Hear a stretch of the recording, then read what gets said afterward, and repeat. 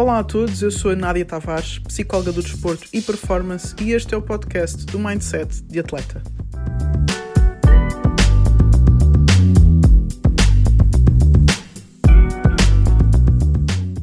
Alô, boa noite, estamos de volta para mais um Sport Talks, o número 9, com o tema de fisioterapia no desporto, mas basicamente o que vamos fazer aqui hoje, diferente da norma, é que não vamos ter uma conversa entre duas áreas distintas, no caso da fisioterapia, psicologia ou fisioterapia, com a nutrição ou com a preparação física, mas sim uma conversa entre dois fisioterapeutas. Vamos ter o prazer de ter connosco o António Loio, um jovem fisioterapeuta com bastante experiência já em alta competição.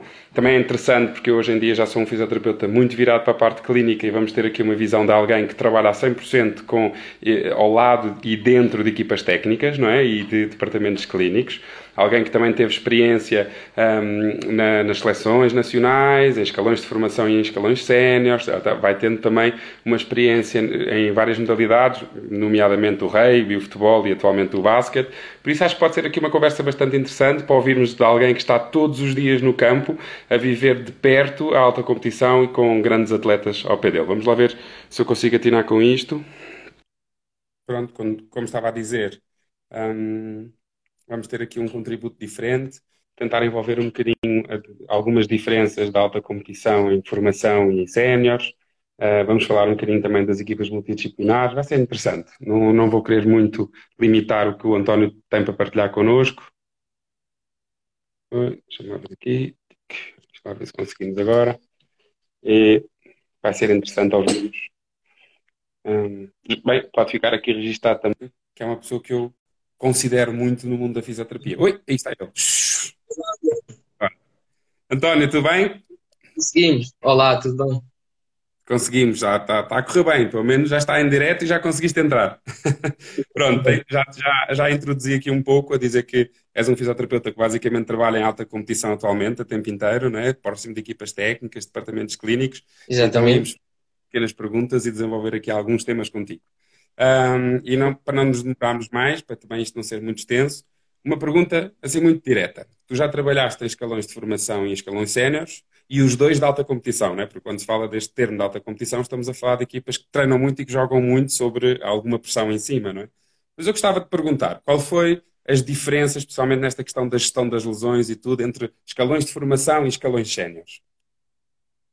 Olha, muito resumidamente, e deixa-me ir um bocadinho atrás. Sabes que eu tive a oportunidade estes dias de ver uma entrevista, uma tal que tu tiveste com o Pedro Cardoso, sobre as diferenças que vocês viam entre a alta competição e a formação. E tu enumeravas, e muito bem, uma série de fatores, e um deles que enumeraste foi que na formação a imagiologia ou o diagnóstico não é assim tão preciso porque não tens recurso a um médico, não tens recurso a exames imagiológicos logo à partida, e na alta competição muitas vezes esses recursos estão disponíveis.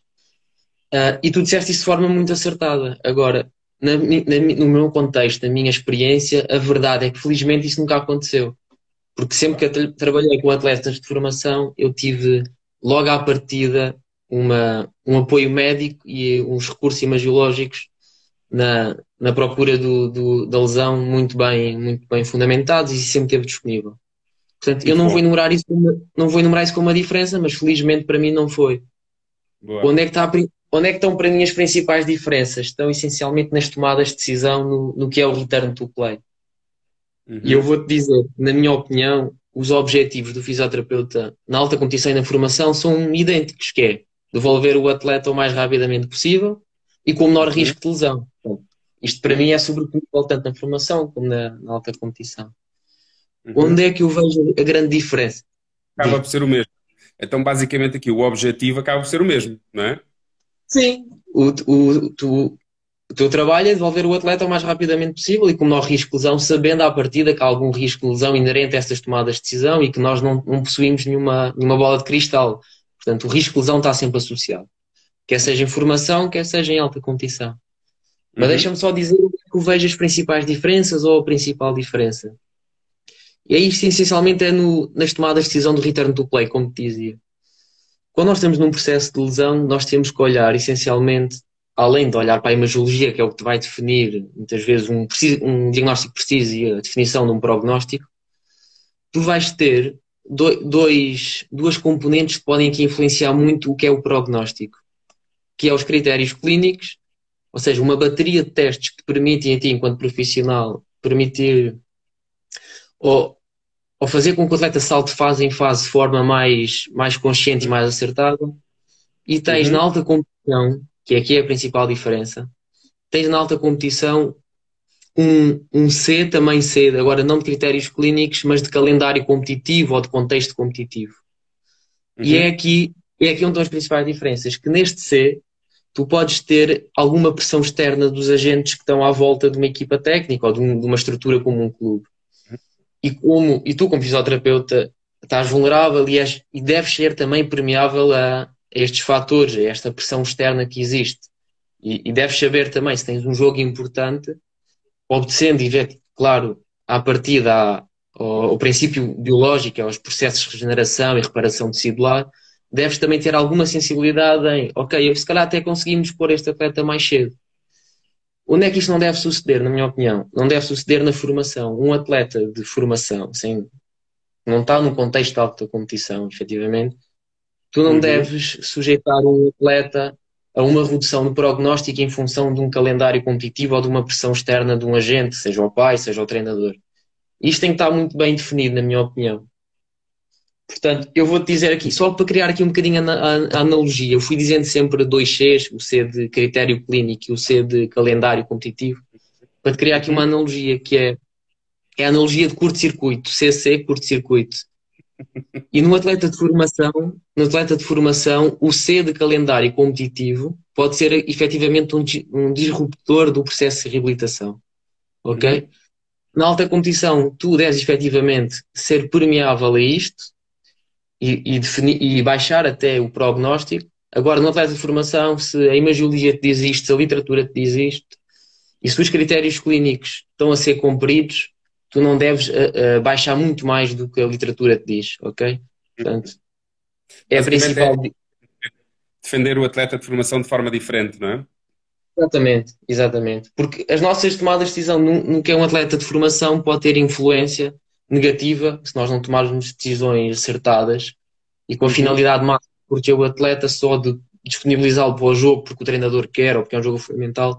Podemos estar aqui a falar de repercussões negativas mais para a frente e um atleta de formação não devemos sujeitá-lo a isto, na minha opinião. Por acaso, tocaste aí num assunto interessante, na questão das imagiologias, dos exames, dos recursos que temos, não é? Isso claramente não é uma diferença entre a formação e os séniores de alta competição, mas muito mais uma diferença de clubes com estrutura ou clubes sem estrutura. Independentemente se estamos também a falar de dinheiro, obviamente que um clube com mais dinheiro tem mais possibilidade de ter mais estrutura e um clube com menos dinheiro não, né? Mas, curiosamente, nós trabalhamos trabalhei em clubes com menos recursos. Tu trabalhas em clubes com mais recursos. Eu achei muito interessante o facto de teres dito que nunca sentiste falta desse apoio. Eu já senti muito essa falta desse apoio. E uma É das coisas normal, até. uma das coisas que me preocupa muito no mundo da alta competição em Portugal é que onde há poucos recursos, onde há pouca estrutura de departamentos clínicos mesmo de equipas técnicas e tudo, muitas vezes quer-se viver o ambiente de alta competição sem as condições garantidas de alta competição. E então, nessas situações, já nas equipas séniores, fica aquém daquilo que é muitas vezes pretendido pelo próprio treinador, que acaba por ser o nosso líder nestas equipas. Ele quer mais exigência, quer tomar as decisões mais conscientes e tudo mais, mas nós não temos meios para isso. Então, quando Exatamente. nestes ambientes olhamos para a formação, ainda chega a ser mais assustador, porque os treinadores vivem com a mesma vontade, não é? De serem Exatamente. rigorosos, de serem exigentes, de serem sérios naquilo que querem fazer. Só que muitas vezes o recurso à volta não permite isso, não é? E então, há um termo que se utiliza muito que é a profissionalização precoce, não é? Nós estarmos a exigir um comportamento profissional dos atletas antes do tempo.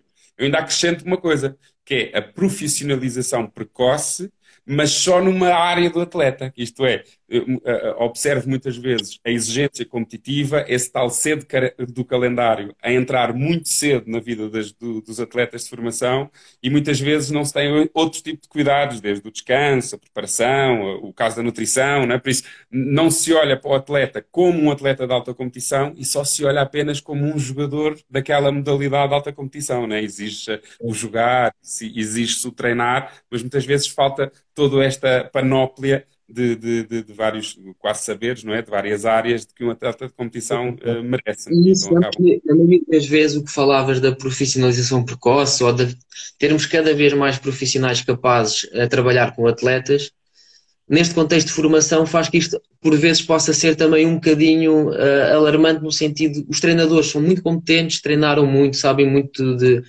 progressão de treino, de progressão de cargas, mas muitas vezes encaram os atletas que têm em mão naquela altura da carreira, da fase profissional onde estão, como se os atletas fossem profissionais e a vida deles fosse aquela.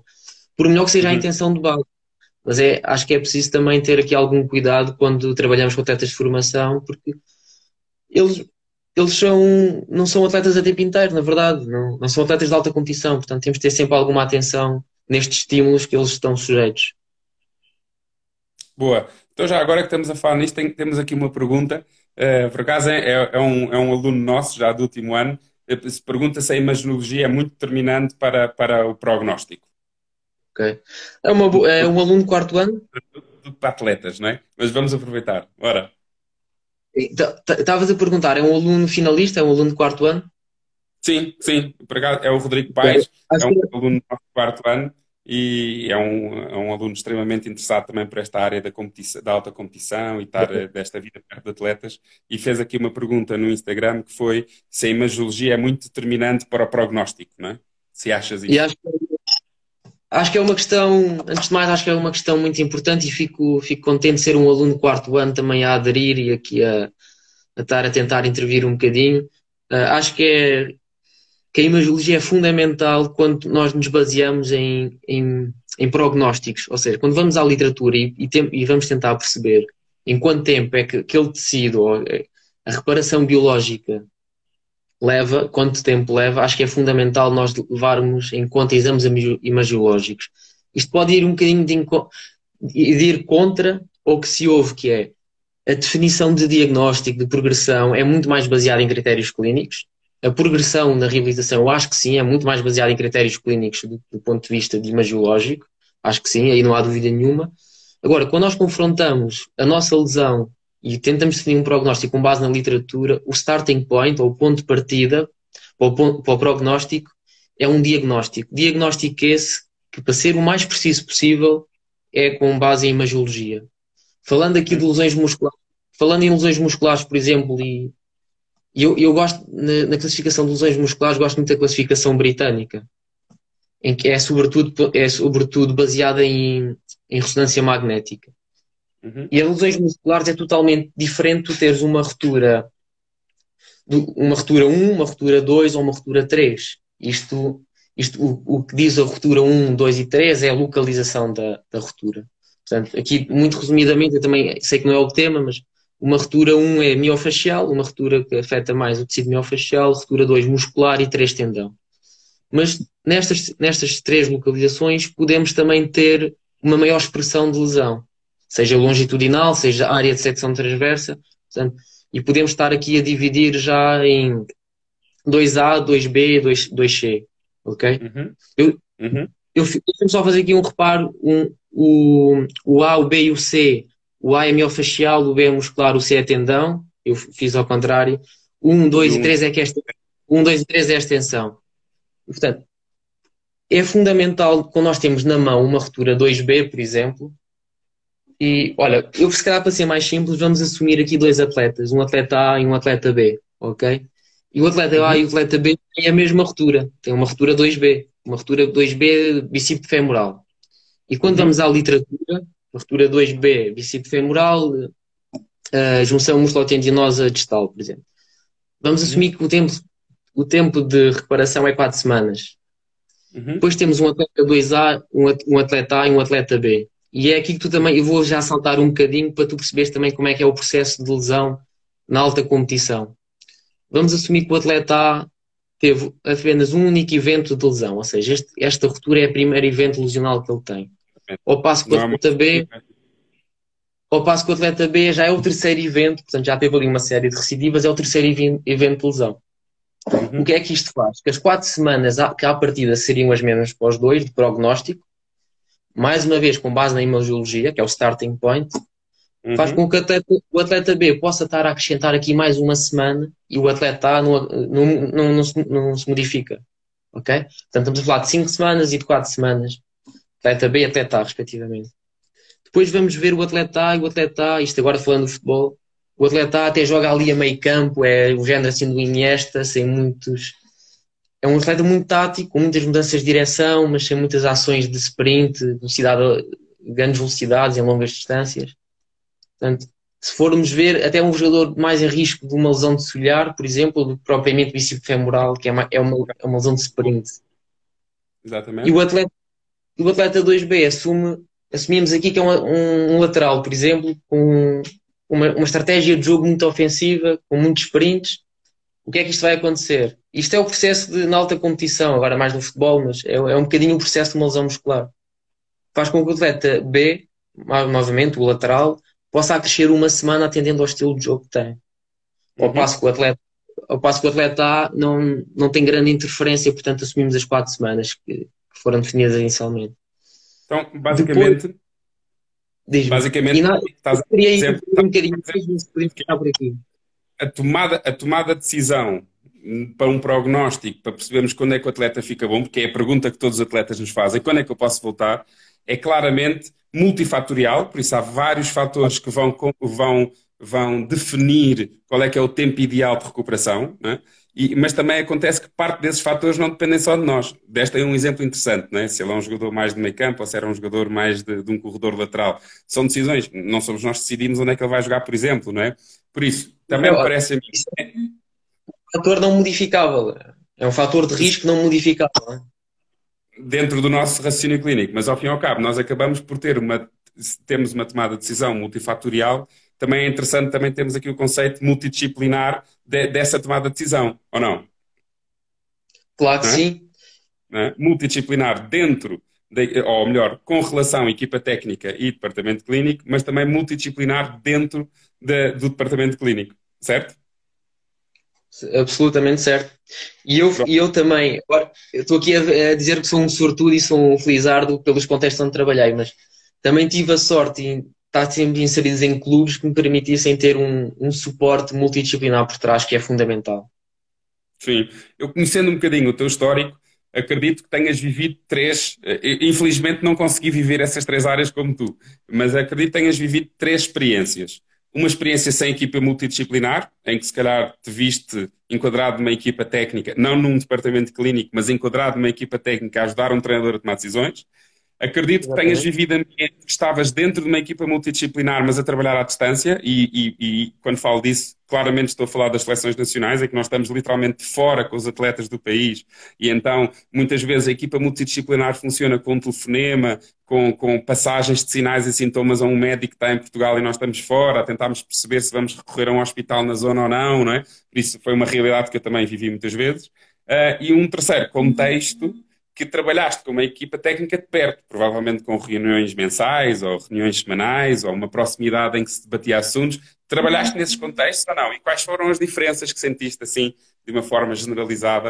Quais foram as diferenças que Eu sentiste em trabalhei, cada contexto? trabalhei em muitos diferentes contextos e nessa ordem que tu me disseste. Portanto, parece que fui de experiência em experiência melhorando também a minha prática, mas quando melhoro a minha prática não é só porque eu sou um fisioterapeuta com mais anos de experiência, com mais lesões em cima de mim, né? Com mais bagagem, mas também porque cada vez mais, pelos contextos onde tenho estado, cada vez mais noto que tenho mais suporte de outros agentes, seja nutricionista, seja do psicólogo, preparador físico, em que caminhamos todos para o mesmo, né? Estamos no barco e estamos todos a remar para o mesmo, que é para otimizar a performance do atleta e minimizar o risco de lesão.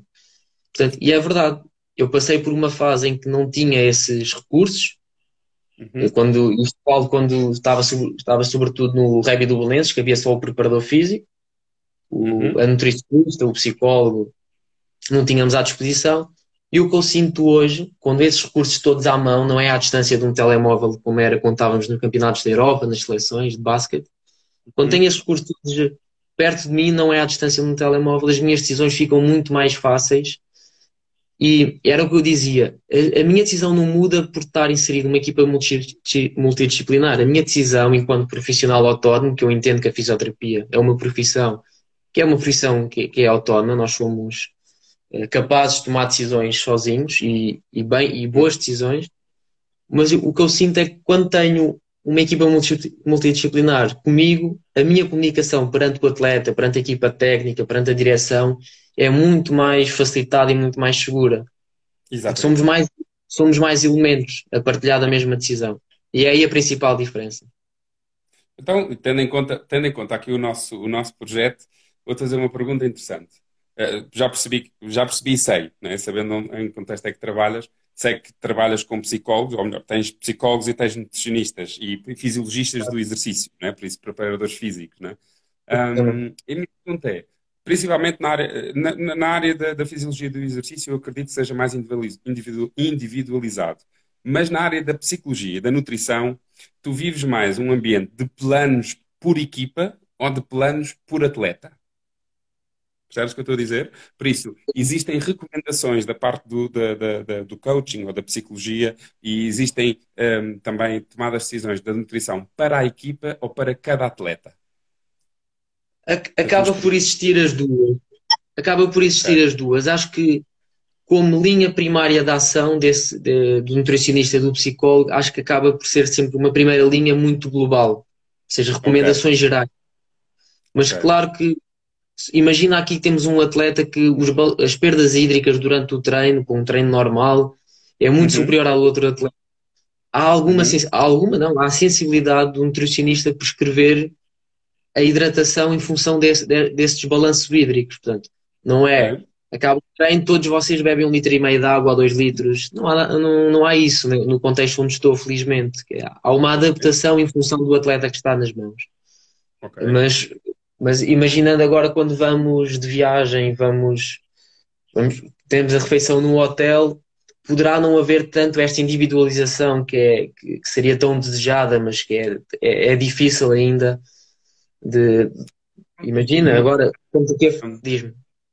uma coisa importante, se nós formos olhar para a alta competição, e falo aqui de LeBron James e Cristiano Ronaldo, são um dos exemplos, né? O LeBron James do basquete, o Cristiano Ronaldo do futebol. São atletas que têm conseguido levar a alta competição com grandes resultados, não é? Até muito tarde nesta idade, não é? E tem-se sabido que estes atletas acabam por recorrer a muitos serviços personalizados para ele, né? Foi notícia há uns anos atrás que o LeBron James gastava quase 1 milhão por ano em todo o tipo de acompanhamentos e massagens e nutrição e psicologia e tudo isto, né? Por isso, não tanto. Pronto, tendo em conta que isto já é um saber comum, não é? Os atletas já vão sabendo que isto existe, não é? Também a Visão fez um artigo há uns anos atrás a falar do Djokovic, não é? Do ténis, que ganhou o primeiro título quando afinou questões da psicologia, com a nutrição, com o descanso, com tudo, quando alinhou aqueles pilares todos, foi quando ganhou o primeiro campeonato de ténis, não é?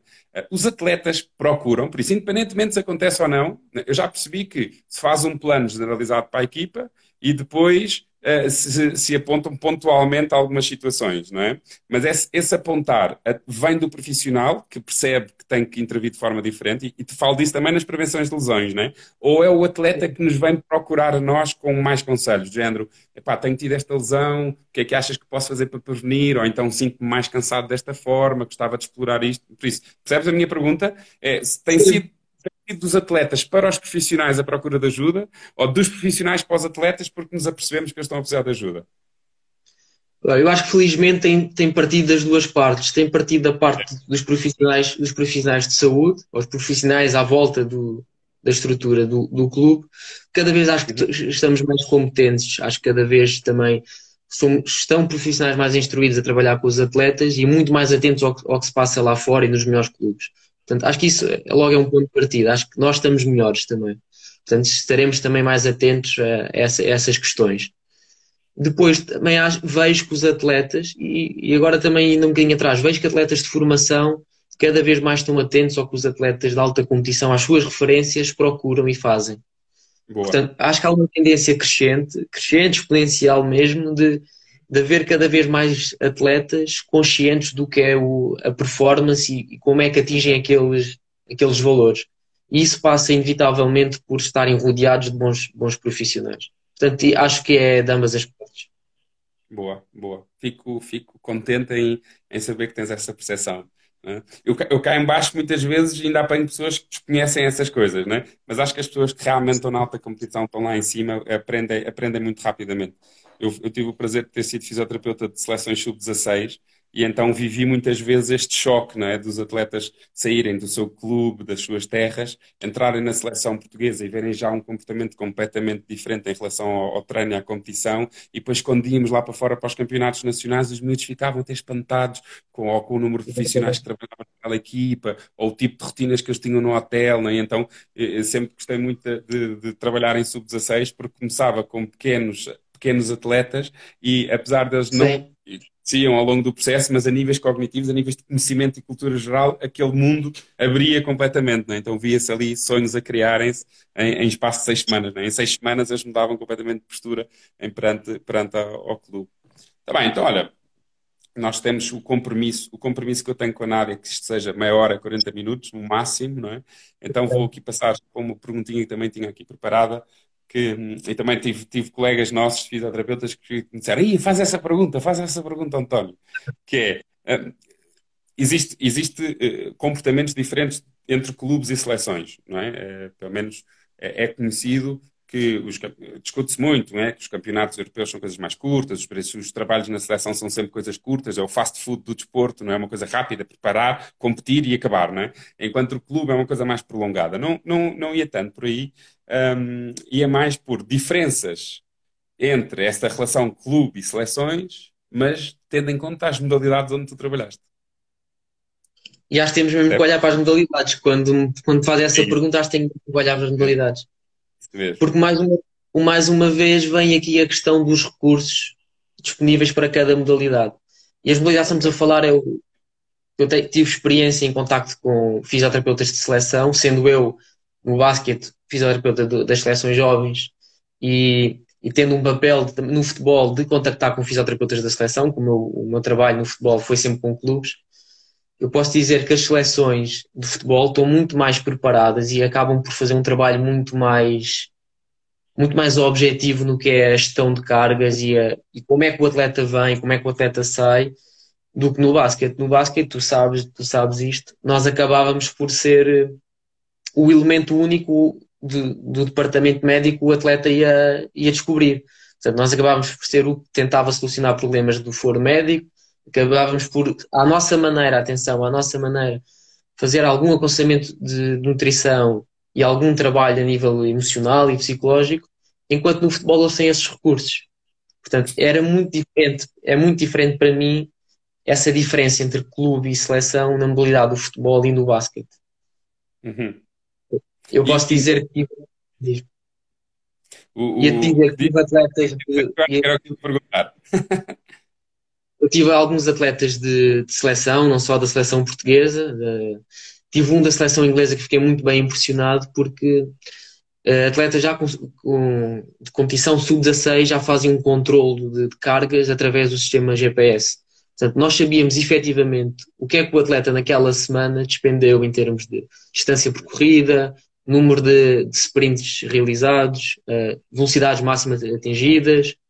Conseguíamos ter acesso também à qualidade do sono, à duração do sono. Portanto, são coisas que estamos aqui a falar que no basquetebol infelizmente ainda não existe e em Portugal, no contexto português, não é? Portanto, há Aí diferença. fácil de entender a causa, não é verdade? Aí é fácil. Então, diz uma coisa, sabes que eu acho que é uma sensação que eu tenho, mas eu sou claramente muito mais virado para o basquetebol, não é? Mas já percebi que existem algumas modalidades que veem o atleta como um atleta do clube, que vai representar a nação, tem essa função, tem essa responsabilidade nacional, não é? Mas mesmo quando está na seleção, o atleta continua a ser do clube. Outras vezes parece-me a mim que em algumas modalidades a seleção sobrepõe-se um pouco ao clube. Isso acontece ou não? No basquete até porque é cultural. Se olharmos um bocadinho para a NBA, os jogadores da NBA chegavam a recusar ir à seleção porque achavam que a seleção não era mais importante que o clube. Não é? Uma das coisas que é conhecida, e ainda nos documentários que têm passado aí nas Netflix e tudo, nota-se, que é quando um jogador é campeão da NBA, as faixas dizem normalmente campeão do mundo. Não é? Então, campeonatos do mundo coisa muito importante para o estádio. Os Olímpicos já era uma coisa mais importante, não é? Mas se não fosse para umas Olimpíadas, ir à seleção era claramente em segundo plano. E sinto que acho que o basquete, de uma forma geral, tem um bocadinho essa cultura influenciada também, que apesar de ele ter esse poder de ir à seleção, ele não deixa de ser um atleta do clube. Sentiste isso quando trabalhaste no basquete? Sinto, e não quero ser ingrato aqui com a modalidade de basquetebol, mas acho que os jovens, a visão do jovem futebolista e a visão do jovem basquetebolista, quando já não é uma primeira convocatória à seleção nacional, a carga emocional e a felicidade com que encaram é diferente. Ou seja, o futebolista tem sempre muito mais, os futebolistas com quem trabalhei, muito mais prazer em representar a seleção nacional de futebol do que o jovem basquetebolista em representar a seleção de basquetebol. Isto ultrapassa-nos um bocadinho, eu não consigo compreender bem isto. Mas a verdade é que sinto isso, tenho essa sensação que um futebolista tem muito mais prazer em representar a seleção ou tem muito mais disponibilidade do que o basquetebolista. Eu faço esta pergunta não porque sejamos muito entendidos nisto, mas eu não sei se as pessoas têm noção lá em casa. Nós somos o elemento das equipas técnicas e do departamento de atletas, não é? Nós chegamos a estar com o atleta quando ele acorda, quando ele acaba o pequeno almoço, quando ele se prepara para o treino da manhã e para o treino da tarde, depois dele acabar o treino da manhã e o treino da tarde, e muitas vezes ainda passamos lá à noite para fazer mais qualquer coisa, não é? Por isso nós acabamos por ter muito contacto com estes atletas, não é? Então muitas vezes temos alguma noção destes temas e conseguimos ouvir aquelas conversas de quarto e tudo mais, por isso é que fiz esta pergunta, não porque sejamos cientificamente pessoas estudadas para responder a isto, mas vivemos isto diariamente. Sabes como é que algumas pessoas, e eu próprio já faço isso também, chamam ao posto médico? É o confessionário. Portanto, nós acabamos de ser ali acabamos de ser um elemento de muita partilha, não é? É E verdade, também e gerir muito bem a informação que nos é passada. muito, Portanto, muito mesmo. muitas, mais uma vez, a importância da psicologia no desporto também é isto para nós. Portanto, o psicólogo no desporto não é só aquele psicólogo que é clínico, que vai ajudar com um problema Y. O psicólogo é também fundamental numa equipa multidisciplinar, na minha opinião, porque é um elemento aglutinador, um elemento de comunicação, um elo entre as várias áreas. E muitas vezes o que se passa é que o fisioterapeuta é que acaba por ser o primeiro contacto do atleta ou a relação de maior confiança pelo que tu dizes precisamente. Passamos muito tempo com os atletas. Portanto, se ocorreres aqui desta informação que recolhes do atleta e de forma inteligente também partilhares com o psicólogo sem comprometer o atleta, acho que faz o psicólogo um elemento fundamental de uma equipa multidisciplinar. Boa, boa. Ainda bem que dizes isso, porque ainda há muita gente que não acredita. Ok, então assim, uma perguntinha, última pergunta, depois tentamos aqui tentar a pergunta. Tentamos deixar para o fim, então. Eu já vi, acho que foi a Nádia, exato, foi a Nádia que fez, e interessante, podemos relacionar ali um bocadinho com a parte profissional, mas gostava de acabar esta última pergunta que tinha para ti, que era basquete, futebol e rugby. Tendo em conta a lesão, qual é a diferença? Deixa-me responder isso assim um bocadinho de cara, sem pensar muito nisso, mas eu acho que há uma tendência do atleta de rugby em ser um atleta que ignora mais a dor. Portanto, a dor, enquanto elemento moderador da lesão, o atleta de rugby acaba por, não, isto é, como eles dizem na brincadeira, isto é psicológico, isto não é nada, vamos jogar e treinar. Portanto, acho que há uma tendência do atleta de rugby a ignorar um bocadinho mais. Uhum. Levar um bocadinho mais ao limite, né? E como eu estava a esperar a resposta. E é um bocadinho incentivado também, é um bocadinho incentivado pelos agentes que rodeiam o rugby também, e não é nada apreciativo isto, mas acho que um treinador também fomenta muito este espírito resiliente no rugby, ao passo que no futebol e no basquetebol já não há tanto esta superação, esta resiliência levada ao extremo como no rugby. Chega a ser uma cultura, né? Mais do que envolvido, mais do que influenciado a nossa até a cultura da modalidade, né? Mas isso toca num tema também muito importante e eu já tinha contado nas histórias que trabalhei porque tive alguma experiência como treinador e trabalhei isso com os meus atletas, né? Que é este sentido da dor, não é?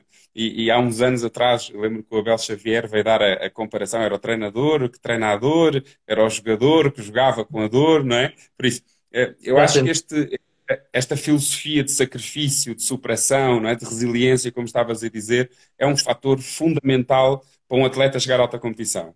Só que, de certa forma, e eu digo isto muitas vezes, não tem que ser levado à letra, não é? Por isso os atletas não têm que estar literalmente a jogar sempre com dor, não é? Acredito que quanto mais o C da competição seja maior, mais gestão tem que se fazer da dor, sem dúvida. Mas há de haver aqui momentos em que nós temos que dizer, basta, essa dor não é normal. Sentes isso ou Sim, não? Tiveste já, não é? é uma responsabilidade que é muitas vezes e bem entregue ao fisioterapeuta, porque nós somos o elemento que consegue escutar mais isto. A dor é uma percepção subjetiva, portanto, nós não vamos Uhum, sentir a dor mas somos nós, na minha opinião, os elementos mais capazes de perceber esta dor e de conseguir quantificá-la. Portanto, uhum, acho que é fundamental e nós temos aí um papel extremamente importante nessa gestão que o atleta faz da sua dor. Ok? ok. E essa é outra Agora, diferença. É outra diferença que eu vejo entre o atleta de formação e o atleta de alta competição. Sabemos que a dor muitas vezes é inerente à prática desportiva, mas até que uhum, ponto faz sentido estarmos a forçar um processo de lesão em que há dor associada num atleta de formação de forma contínua, não é? Isto é muito questionável. Enquanto que o atleta de alta competição não deixa de ser questionável, mas há aqui como eu dizia no início, há aqui uma maior permeabilidade do fisioterapeuta desde que seja com o consentimento do atleta, da equipa técnica e sem acrescer risco de lesão, de agravamento ou de perpetuar aquela lesão no tempo, acho que é uma coisa mais. Poderemos ter mais presente no atleta de alta competição, enquanto o atleta de alta formação, a dor por si só já é sempre um sinal de alarme e temos que fazer-nos pensar a nós se justifica estar a sujeitar um atleta que é de formação, que o desporto é lúdico para ele, se justifica estar a forçar o atleta nesse sentido. É outra das boa. diferenças. Boa. Então, um pequeno conselho que dou aqui, não sei se concordas, um pequeno conselho que dou aos nossos possíveis ouvintes é que esconder informação muitas vezes não é uma boa prática, não é? Nós, Não. fisioterapeutas, mais temos tanta confiança, por isso tentem não esconder. Quanto maior for a equipa multidisciplinar, as decisões são mais conscientes, por isso não escondam muitas vezes essas informações importantes, porque muitas vezes só estão a fazer mal a vocês próprios. E acontece uma coisa muito repetidamente, que é quando de vez em quando, ou melhor, não é quando de vez em quando, isto acontece com muita frequência, quando os atletas passam por lesões graves na sua formação, chegam a séniores e já são muito conscientes da sua dor, porque já sentiram o que é forçar uma dor e esconder uma dor de uma equipa técnica ou de um departamento clínico e depois pagar a consequência e a fatura bem cara por causa disso, não é? Quando o atleta nunca teve o azar de ter um problema desses, muitas vezes também sinto que não fica instruído nisso. E aí, nesse aspecto, acho que nós, como profissionais de saúde e os técnicos como profissionais de atletas, não é? De formadores de atletas, acho que tem que ser uma consciência nossa ensinarmos muitas vezes que o atleta tem limites. Ele tem que bater esses limites sempre, mas há limites que têm que ser muito respeitados. Concordo inteiramente com o que disseste, deixa-me apenas acrescentar dois pontos, que é a dor, ainda bem que existe, que é o melhor sistema de alarme que o nosso corpo pode ter, e em Uhum, segundo, a dor, os atletas de formação têm tendência a ignorar a dor porque acham que aguentam, acham que vão ser mal vistos. A dor pode ter um efeito altamente negativo no que é a performance. Portanto, se vocês querem ser bons atletas e mostrar o valor que têm, trabalhem sem dor, porque a dor é altamente contraproducente com o que é a performance e pode ter implicações negativas. uhum. E também, também falaste nisso e eu há bocado estava a vir para casa e tive um pensamento, não sei se concordas, é que na carreira sénior, realmente há momentos isolados nas épocas, finais de campeonatos, finais de competições muito importantes, que realmente aquele momento único é um momento de chave para o resto da nossa vida, não é? E vemos isso muito no futebol, não é? Muitas vezes finais bem jogadas é uma contratação muito boa no ano seguinte, não é? Mas sinto que na formação esses momentos não são importantes. Há momentos importantes na formação a respeitar, mas não têm o mesmo grau de importância, não é? Então, muitas vezes, o atleta tem uma final de um campeonato nacional ou em sub-18 que quer viver como um sénior vive e muitas vezes acho que temos que meter algum travão de consciência de que aquilo é uma etapa de formação e não uma etapa final, como nos séniores, não é? E nós, enquanto profissionais, também temos que conseguir isolar-nos disto, né? Que muitas vezes acabamos por tomar decisões como adeptos. E nós nunca podemos Exato, ser adeptos. Nem que eu seja muito benfiquista e trabalho no Benfica, ou muito sportinguista e trabalho no Sporting, eu nunca sou um adepto. Eu sou um profissional de saúde, né? é isso mesmo. E há que ter atenção. Exatamente, Lóio. Respondendo aqui à pergunta da Nádia, não é? Em relação aqui um bocadinho, ela perguntou, sabemos que a lesão desportiva é a maior ou das maiores causas de abandono desportivo. Na vossa opinião, é só a lesão física ou também existem outras consequências da lesão? O que é que achas disto? Muito rapidamente. Olha, eu felizmente ainda não acompanhei muitos atletas séniores que terminaram carreira. Eu estou no basquetebol sénior há 2 anos. Portanto, eu trabalho com atletas séniores apenas há 2 anos. Nunca vivenciei de perto, felizmente, um atleta que tenha abandonado a carreira por lesão. Mas sei que muitas vezes isto acontece. O que é que eu acho? Que muitas vezes não é só pela lesão em si. Eu acho que muitas vezes o atleta até se sentiria capaz e a estrutura que o rodeia sente que é possível reabilitá-lo no sentido de ele voltar a competir. Muitas vezes há sempre quebras da performance. As lesões do cruzado são um exemplo claro disso. Muitas vezes o atleta de cruzado, independente da idade, não atinge valores de performance iguais aos níveis pré-lesão, né? Portanto, esse é um dos fatores. Mas muitas vezes eu considero, e não vivi sendo isto de perto, eu considero que não é só por isso que o atleta abandona a lesão. É pelo desgaste todo que anda à volta da lesão. Não é por o atleta sentir, pá, já não sinto que salto tanto, já sinto que já não sou tão rápido por causa desta lesão, não. Acho que muitas vezes é o desgaste e a carga emocional que esta lesão na fase final da carreira tem e o jogador pondera e é altamente difícil para o jogador tomar essa decisão, mas não o atribuo unicamente pela quebra das qualidades físicas, não o atribuo unicamente. Portanto, mais uma vez, o fator psicológico acaba por ser fundamental. Ok, ok. Nós também, quando falamos de abandono desportivo, podemos ter essa visão de final de carreira, mas aí o atleta já teve a sorte de ter uma carreira, não é? Nós também podemos falar de Exatamente. abandono desportivo em atletas que não chegam à carreira sénior. E mantens a mesma opinião? Desculpa, Gui, a net está a ficar um bocadinho fraquinho. Desculpa, há aqui muitas vezes, tu falaste na situação de abandono da modalidade no fim da sua carreira desportiva, não é? Mas também sabemos que isto É. muitas vezes acontece antes de eles chegarem à carreira sénior, não é? Por isso, muitas vezes o atleta passa, e aí sim, passa muitas vezes por lesão, por pressão, por um desgaste demasiado prematuro, e então o atleta muitas vezes abandona a modalidade desportiva e ainda nem sequer ao escalão sénior chegou. Já apanhaste casos assim ou não tens muita experiência nessa área? Eu apanhei Ainda muito. não apanhei também. Apanhaste muito e Muito, ainda muito, não muito. apanhei. Ainda. O que é Já que eu apanhei posso. processos muito longos. Apanhei Aham, processos muito longos, mas que envolveram terminar a carreira. Envolveram sim um decréscimo muito grande, seja em divisões. Imagina, podemos ok. estar aqui a falar de um atleta que estava em primeira divisão e depois com um processo de longa lesão acaba por cair para divisões secundárias. Isso já apanhei. Agora um atleta novo a terminar a carreira ainda não apanhei, felizmente. O que é que tu tens a dizer sobre isso, Gui?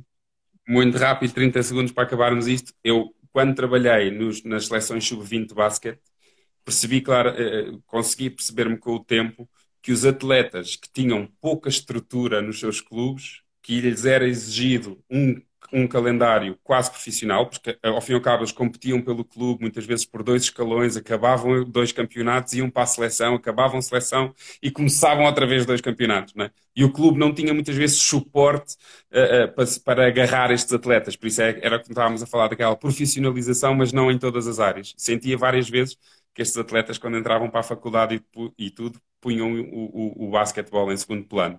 Pelo contrário, quando o atleta vinha de clubes com estrutura, muitas vezes nem eram tão talentosos como estes, mas havia uma estrutura por trás, eram rapazes que tinham acompanhamento em várias áreas.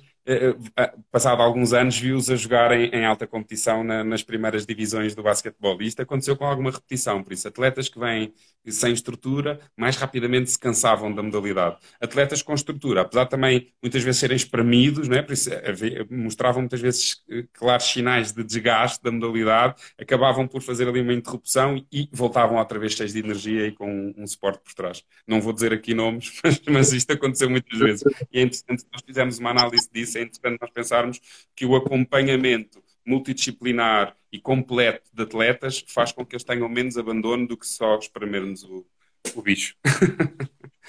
Não, olha, uma informação a reter, completamente. António, não nos vamos alongar mais.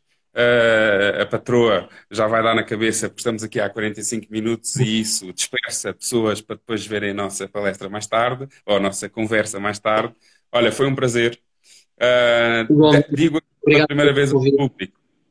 Nada. Digo aqui pela primeira vez em público que gostava um dia de trabalhar numa equipa multidisciplinar com a Nádia, com o Júlio, com o Pedro e se pudesse ter mais do que um fisioterapeuta dentro deste espaço, eras tu o primeiro a ser convidado. Já não seria a primeira vez que te convidava, não é? Eras tu Exato. o fisioterapeuta que Muito acompanhava a obrigado. nossa. nossa clínica. Tenho um dia esse sonho, temos aqui um trabalho.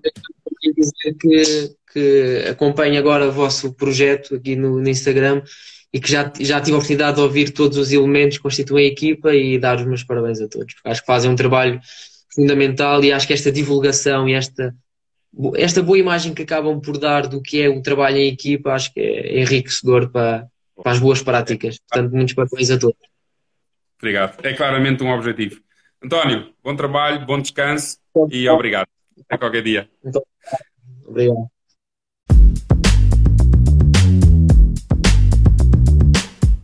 Espero que tenhas gostado da mensagem, que tenhas desfrutado dela, mas agora lembra-te, põe em prática. Até à próxima.